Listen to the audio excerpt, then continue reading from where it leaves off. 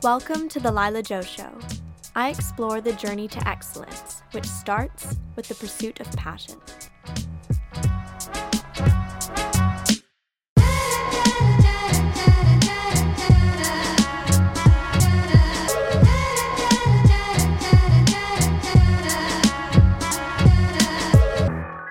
Hello, beautiful people. Welcome back. I am so excited to announce the third guest on the show, who is the one, the only, Liz Earle. You may know Liz from one of her numerous ventures. She has her own magazine. She's published 36 books. You may know her from her beauty company, which she sold in 2010. She is a TV presenter. She has a podcast. She has a charity. She has an ethically sourced, botanical, fair trade jewelry line. She has done everything. And she has excelled at everything, which is why I was so excited to have her on the show.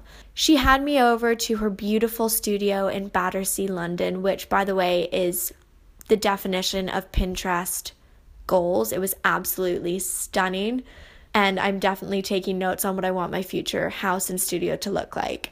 We had the most incredible chat, and I learned about how she has been so successful in everything that she's done. Some of the risks that she's had to take along the way in order to accomplish so much. We talked about her amazing lifestyle and well-being, and if you stay tuned till the very end, you will hear about how to host a killer dinner party Liz Earle style. So, thank you so much for listening, and let's get into the interview.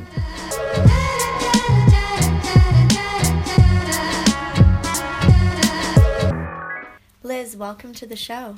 Very nice to be here. Thank you for having me. Of course. So, because I'm a competitive athlete, I've decided to structure my interviews like the workouts that I do every single day. So we start off with the warm-up, then move on into a longer period of higher intensity questioning. Oh my goodness. Before the cool down to finish, but nothing too crazy, okay. Don't worry. When do I get to stretch? Well, whenever you want. So, warm-up, mountain air or beach breeze? I like both, but I'd go mountain air. Sweet or savory? Oh, again, both. But if I had to choose, I think savoury. Salty snack. Nice. Face mask or foot mask? Oh, foot mask. I've never done a foot mask before. Well, when I say foot mask, probably reflexology is one of my favourite treatments. Wow. So I think that would count, wouldn't it, really? Yeah, definitely. Coffee or tea? Both. These are really tricky. I know. Sorry, not much of a good... I'll tell you, it has to be tea because I did a sponsored detox. It was like a detox. It was for a water charity, and you were only allowed to drink water for the whole week. Wow. And at the time, I thought, that's fine. I can do that. I don't mind giving up, alcohol or tea or coffee or whatever. But the one thing I craved at the end of that week was a really good cup of English tea. So I guess it has to be tea. So tea it is. What is the last thing that made you laugh? Oh, so many things. I had lunch with my brother today, actually, and he makes me laugh. Just silly childhood things. I think that sibling connection. Definitely. It was just some, silly, funny face, but Yeah. he cracks me up. And what is your guilty pleasure? I love dark chocolate, but actually I think it has lots of iron and magnesium and good vitamins, not vitamins, but minerals in it. So it's not so guilty, but it's definitely a pleasure. Yeah. Now moving on to the workout, the main workout. So with all of my guests, I like to start from the beginning. So I'd love to talk about your childhood. Where did you grow up? My father was in the Navy, so we grew up in lots of places, but it was always near the sea. So Portsmouth, Plymouth, Chatham, Malta, Gibraltar, those great bastions of British naval activity. Yes. So that was my background, moving around a lot as a child. And what was your childhood like? It was very settled, actually, for somebody who moved around a lot. I think we're a very tight family. I have one younger brother. My father was big into gardening, so wherever we lived, he would always have a vegetable patch. And whenever he came back, he would always want to be out in the veggies. And that's where I would connect and spend most of my time with him, actually. I think that's where I developed a passion for plants and growing things and, seasonal vegetables really probably comes from him. And who was your role model as a child? I don't know that I had one particularly. My mother is quite inspirational. She does a lot of charity work. She worked for the Women's Royal Voluntary Service as we were growing up. And I think I always saw her giving back and putting back into society. And I think she was probably a big influence on me. That's wonderful. So looking back at your career and where you are now, what is the passion that has driven this journey? Do you know, I love making things easier for people. I love debunking myths and explaining, communicating. The one thing I think that's gone through all my different jobs and brands has been the passion to have good quality ingredients, whatever they are, whether we're talking about skincare ingredients for a beauty company or the ingredients in a book, which would be the research and the writing, or in a magazine, or I have a fair trade jewellery line and the ingredients of fair trade gold. So that is the heart of everything I do, is to have really good quality products that are loved by people. You know, I want to make a difference, and I want to bring people things, whether that's a product or a book or a magazine or a podcast or whatever it is, something that actually makes a difference and enriches somebody's life by experiencing it, so they feel better for me having been there. And it's amazing that there's so many avenues to do so. Especially now. Yeah. I mean, I've only started my podcast relatively recently because all you bright young things are doing it, and it's the way to connect, and I love it because it's very real. It is. You get the authentic voice of genuine brand founders talking about their passions, which is really rare to hear that. And of course now we can go globally and listen to whoever we want to. Yeah, I love podcasts so much. And when did you know that this was your passion? Was there a eureka moment? I think I started my working life in women's magazines, so 35 years ago. And for me, I had very bad skin at the time. I'd always had a problem with eczema growing up. And somebody said, oh, you need to go and interview this nutritionist. And I thought, well, that's fine. But, you know, what can a nutritionist tell me about skin? Because I hadn't yet made the connection that we are what we eat. Yes. And it's what goes in as well as what goes on that's so important. And so that was a revelatory moment for me to realise that actually how we live and what we choose to eat and feed ourselves has a profound effect on how we look and feel. So I guess that was a eureka moment, and I wrote my first book shortly after, which was Vital Oils, and that was all about good oils and fats in the diet. Yes. Because, I mean, you are way, way too young, obviously, to remember any of this, but at the time, fat was seen as the big demon in our diet, and nobody was talking much about sugar like they are now, and everyone was talking about low fat being the best thing. And of course now we know that it's not the best thing, and if you go low fat or no fat, your skin can fall apart and you can have a lot of health issues. So I wrote a book called Vital Oils, which was all about having good quality oils and fats which are vital for us. Yes. And that really came as a result of that conversation. As you said, you started out in beauty journalism. How did you get into this? I worked as a house model for a hair company when I was at college, just to earn some extra money. And one day I picked up the phone in the press office to a journalist who was asking questions about the brand. And again, it was another kind of light bulb moment. I just realised that I wanted to be that person at the other end of the phone asking the questions. Yeah. And so because I was working in that world in London, I just knocked on lots of doors saying, you know, hey, can I come and work as a junior in your beauty team? And eventually I found somebody who took me on, and I had a great group of editors who mentored me, encouraged me to write. I started writing small little paragraphs for the magazine that grew into features. I love my writing, love my research, and then from features I went into writing full-length books. And speaking of books, you've written close to 35, is that right? Yeah, my 36th actually was 36. published, just published, The Good Menopause Guide. Yes. So, which is kind of where I am in my life. I've always written books that relate to me. So Vital Oils was my first book, and that was very much about sorting out my own skin issues with eczema and having not enough of the right fats in my diet. Yes. And through the years I've written books on skin and healthy pregnancy, and I have 5 kids. I've kind of been through all of that. Yeah. And now, and I've written a book about gut health last year, Yes. which was everything. Everyone's talking about gut health and probiotics and our microbiome, which is so important. And now looking at hormonal health in middle age, which again is an undiscussed topic for many women in later life. And when putting out a new book, and of course you have your wonderful magazine, Earle Wellbeing, what's it like putting out a new product and not knowing what the response will be? Could you just talk me through the experience and what expectations you have? It is terrifying because as a brand founder, and especially when you're starting small, and all brands, you have to remember, even the big ones start small. You know, Yes. it's very, very rare just to go out with a huge hurrah. You know, you're normally starting small and building it from that. So it's your own money, it's your own passion, it's your own Yes. time, it's your own risk.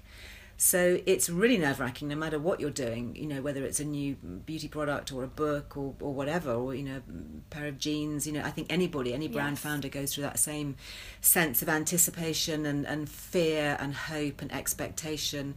And for me, I remember the first time I went into an independent newsagent's and saw my magazine right in the centre of the shelf, just kind of staring out at me next to all these great big, iconic magazines beside it. I thought, gosh, this is real. I've really done it. Having started my life in magazines, to now go back and actually be on the cover of one and have my own is an amazing kind of pinch me moment. Yeah, I bet. And it's come full circle, which is incredible and probably very reassuring to know that you're back where you began in terms of what industry you're in. Yeah. And the passion has stayed true all this time. You're absolutely right in saying that. It's spot on. I feel like I've come home, and I feel like I'm doing what I have always been meant to do and what has really driven me. And I hope I can continue doing it. And I think, people have often said, oh, print is dead and everything's going online and digital. But I think there's a real sense of reality when you pick up something that's printed. Yes. We know there's so much fake news and false information and manipulation that goes online. And you never quite know who to believe or what to believe. And pages get amended and put up and taken down. You can't do that with a magazine or a book. What you write goes in print and it's there forever. Yes. And you can't get away from that. So you need to be really, really sure that what you're saying is true and you genuinely believe it.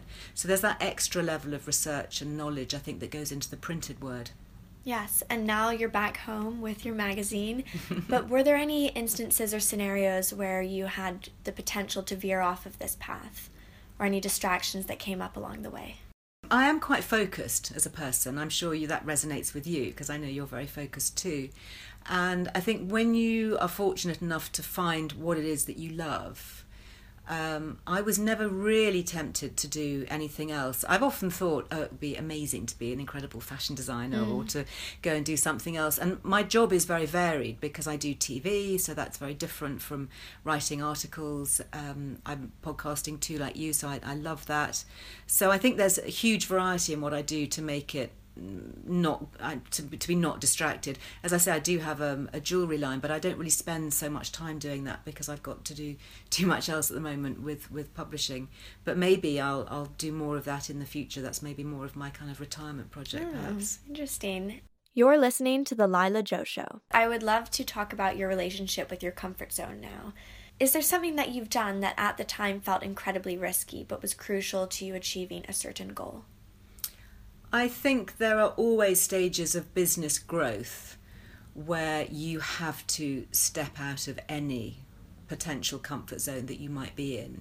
And very often those challenges are financial, because you reach a stage in a business as it grows where you go from being a small startup that's going quite well and your friends like it and it's all really good and you can manage it, maybe you're working from home.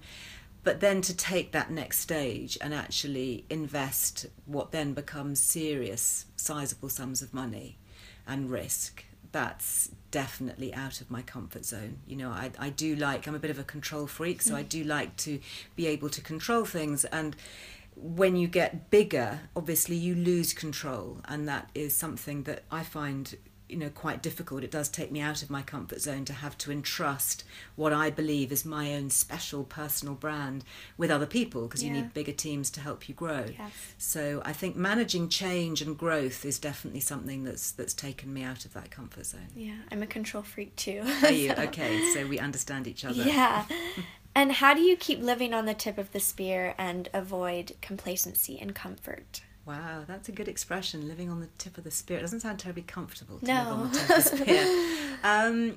Do I live on the tip of a spear? Well, I think in my world, because I'm working in the magazine world, it is very much about responding to what readers and consumers are wanting. So we do, my team and I do spend a lot of time thinking, what's new, what's credible, looking at new wellbeing research, for example. So that by definition keeps us on the tip of that spear. But I think anybody who is entrepreneurial, you have it in you to want to drive yourself forward. That's what made you do it in the first place. Yes. That's what made you set up a brand and be a brand leader or a brand founder. So I think there is that thirst for knowledge and that quest that's just built into your DNA. I don't think you can necessarily just create entrepreneurs or business leaders. I think you have to have that bit of your genetic makeup that predisposes you to do that. Yes. And that perhaps makes you automatically live on that little tip that keeps pushing you forward. Yeah. So it's innate almost. I think so. And this has clearly been effective, and your drive is evident. And I would be thrilled to achieve even half as much as you have in your career. And I'm sure you'll achieve much more the rate you're going at such a young age. Believe thank you. And my listeners and I want to achieve excellence in our individual passions. And if we could go back to your teenage years, what were you doing or thinking about that you feel contributed to your success? I think I always had a sense of drive. I always had a sense of thinking, well, I'll show you, I can really do this. And I guess that, again, was an innate thing. What contributed to my success that I was thinking as a teenager? I guess, I left home and went to college quite young. I was 17. Oh. So, but then again, you're doing very similar things and traveling the world at a young age. So I think it's just getting out there and being prepared to open yourself up to take risks and to meet interesting people. And I think for me, when doors have opened, I've walked through them. I haven't really thought too long and hard about it. Maybe with hindsight, there are a few doors that I shouldn't have gone through. But I think I'm one of these people who will take an opportunity, look at it and think, actually, yeah, let's go with this. Let's run this. Let's try it and see. So I think being bold is a good lesson for young teens. Not being foolish or foolhardy or too impetuous, but actually, thinking, yeah, do you know what? I think I can do this. Yeah, believing in yourself. Yeah, yes. Absolutely right. Yeah. And I guess that's the same when setting up your own company. So we have some young entrepreneurs listening, and I'm wondering if you could go back and launch any of your products or individual projects again. What advice would you give? Well, the number one rule is you have to be passionate. You have to be beyond passionate about the product that you're bringing to market all the time that you're doing. Because believe me, nobody else will be as passionate as you. And passion persuades. Passion persuades consumers to part with their hard-earned cash and invest in you to buy whatever it is that you're promoting. And you have to be so passionate in what you're doing that you have to truly believe it. It has to be part of your DNA. If they sliced you in half, it would have to be written inside you, that your particular project. If you don't care that much about it, if you could not do it and wouldn't actually be that bothered, then please don't go there. Yeah. Because it will totally consume you. A fast-growing brand will take up 20 hours of your day. It'll take up all your headspace. It'll take up all your weekends. It'll get you out of bed at 3 o'clock in the morning to get on that plane, to get to that meeting, to fix whatever problem has arisen. And unless you are deeply passionate and really truly care about what you're doing, then you're not going to be motivated to do that. And then that will show in your brand, it'll reflect on your team, and the brand won't work. Yeah. So my number one rule is you have to have passion for what you're doing. Yeah, I agree. Why did you decide to sell your beauty company? Well, that was back in 2010. Yes. And it's very interesting, when you are the name above the door, everybody assumes it's just you. And actually, for the Earle Beauty Company, I had a co-founder, we had a very strong management team, we had stakeholders in the business. So, it wasn't really a question of me deciding to sell my brand. It was a group of people deciding the time was right for them collectively. And I think brands are a bit like children. They grow up and they develop their own personalities. And, my eldest daughter, Lily, is 27 and she's now married and living away from home and doing her own thing. And it's wonderful to see that. And I'm very proud of her and I love watching what she's doing. And in a way, a brand can be a bit like that. You give birth to this amazing creation. Hopefully it does well and it grows and it spreads its wings and it goes global. But very often you need global partners who can help. And if you're a brand founder or an entrepreneur, that may not be your strength. For me, my background was writing and research, and it's taken me on an amazing journey. But I do feel that it's right for me now to come back full circle, as you said before, and just come back to my real passion and my heartland, which is back in the world of publishing. That's great. And I would now love to talk about your lifestyle, because it's something that so many people admire, and you have all your wonderful recipes and tips and tricks that improve the lifestyles of so many different people. So what is a routine or habit that you have that you feel is integral to your daily productivity and well-being? I now run. I was never a runner, and I don't run very fast and I don't run very far, but I do try and get out for 20 minutes first thing in the morning and just do a quick run. And I find if I do it first thing before the day crowds in, I've done it, my head is clear, it's my thinking time. You can't do screens while you're running, so it's a really good kind of step away from your phone or your tablet or whatever. So that's a real fundamental for me. And also when I wrote the Good Gut Guide last year and I was looking at gut health, I discovered the real benefits of drinking kefir, which is a high potency probiotic drink. It's like a supercharged yogurt. And so I make my own, or you can buy it in health food shops or supermarkets now. So I have kefir in the morning, and that's my absolute go-to. Those two things, a quick run and a glass of kefir, and I'm kind of set up for the day. And how do you spend your free time? I love to cook. So for me, I live on a farm. I have an organic pasture-fed farm in the West Country in the UK. And I have 5 kids. I'm never happiest than when they're all at home. Most of them are grown up now, so that time is rarer. But I do a lot of recipes for my magazine, so I test them, I recipe develop. And for me, that is my switch-off time. I think the whole therapeutic action of throwing ingredients together in a bowl, mixing, blending, chopping, tasting, it's very social. And then ultimately you end up with an amazing product that you can then share and nourish and nurture other people with. So that just gives me a huge amount of pleasure.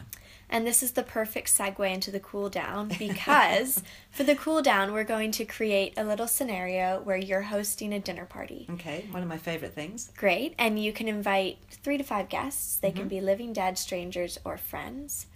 Who are you inviting? Well, I think, I would probably invite my family. Because I love them all to bits and I rarely see them. I mentioned my brother earlier. He's the one person in the world who makes me laugh more than anybody, that sibling connection. I work with my daughter. She's my digital editor and I love hanging out with her. And the young millennials that we have in my team. I think it would have to be really family. That's probably really quite dull.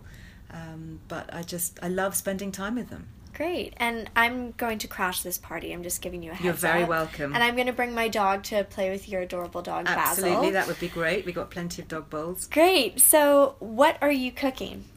Well, I like to talk and eat, and I'm not very formal, so I will often serve something that's like a tapas-style starter with lots of dips. I was making one at the weekend, actually, which was a mix of beetroot with walnuts and creme fraiche. Really super easy to do. Exactly, and these are just lovely sharing things, and there's that sense of coming togetherness that you get when you're sitting across a table and you're all dipping into the same thing, and it's very easy for people, if they've got dietary requirements. Everybody these days seems to have I can't eat this or that, so if you have a huge bowl of different things that everybody can have, there's bound to be something that somebody will enjoy. Great. And then because we are a grass-fed farm, we have Hereford cattle. So we might serve, some Hereford grass-fed steaks or a big roast or something really simple. I mean, I like things like slow-cooked lamb, for example, that I can put into the Arga. I have a big farm kitchen, so we have a big Arga in the kitchen. It just cooks all day, so there's no fuss. It's very easy to do. And then I can sprinkle that with fresh mint and pomegranate seeds, and it looks really pretty and it's very easy. Lots of seasonal veg, whatever's in the garden at the moment will then just come in. And again, I'm not huge on puddings. You asked me earlier about whether it was savoury or sweet, and I think it probably has to be savoury. So, I might do some fruits or some really nice artisan chocolates or something for pudding, but we will always have a cheese board. Ooh. And that's my moment to linger at the table. So I'll always have a wide variety of cheeses, goat's cheese and sheep's cheese and cow's cheese and all sorts of artisan blue cheeses and the lovely local cheddars that we get down in the West Country, and lots of different biscuits, and I'll serve them with frozen grapes and fresh figs or crystallised fruits. And that's the time I think enjoy most at a dinner party, because everybody has relaxed, you know each other if there are strangers at the table perhaps, and you just stay at the table and you pick a bit of cheese and you carry on eating, you have another glass of wine, and it's just a lovely sharing moment again. I'm suddenly very hungry. And what is the entertainment or activity that you have planned?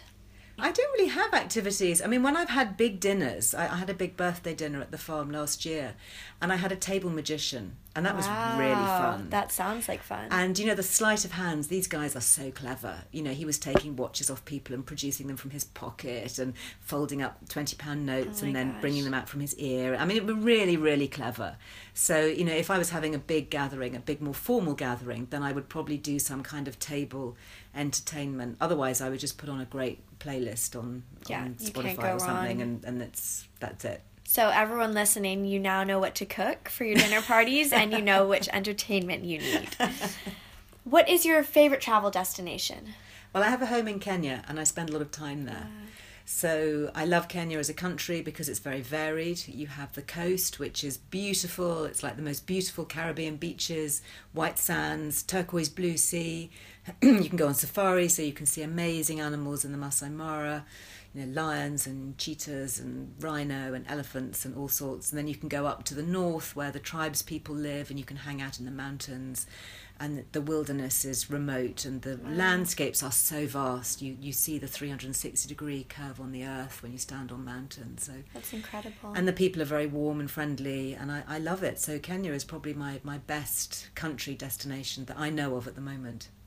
And what is your favourite restaurant in London? Well, if I tell you that, you'll all want to go there and I won't be able to book a table. So I'm not entirely sure I want to share. Okay, I'll tell you some of my favourites. So there's a great little French restaurant in Belgravia called Poulepo, which basically means chicken in a pot. Poulepo, and it's very eccentric and it has very dim lighting. I don't like restaurants that have bright lights. So this is lovely in the evening. It's very romantic. It's very quaint. It's candlelit. Great atmosphere and lovely traditional French cooking. And it's just a great place to go and chill and relax. Wonderful. And finally, who should I follow on Instagram? So I'm Liz Earle Me. So really simple. There are lots of Liz Earle accounts out there because there are lots of different brands that I've helped to start and found over the years. But Liz Earle Me on Instagram or Twitter will get the real me. There you go. So thank you so much, Liz. I know you're very, very busy, so I really appreciate you taking the time. Lovely to chat. Thank you. I'm Lila, and you've been listening to The Lila Joe Show. You can follow the show on Instagram and Twitter. If you haven't yet, head over to Apple Podcast and subscribe, rate, and review this podcast. Join me next time for another episode. Thanks for listening.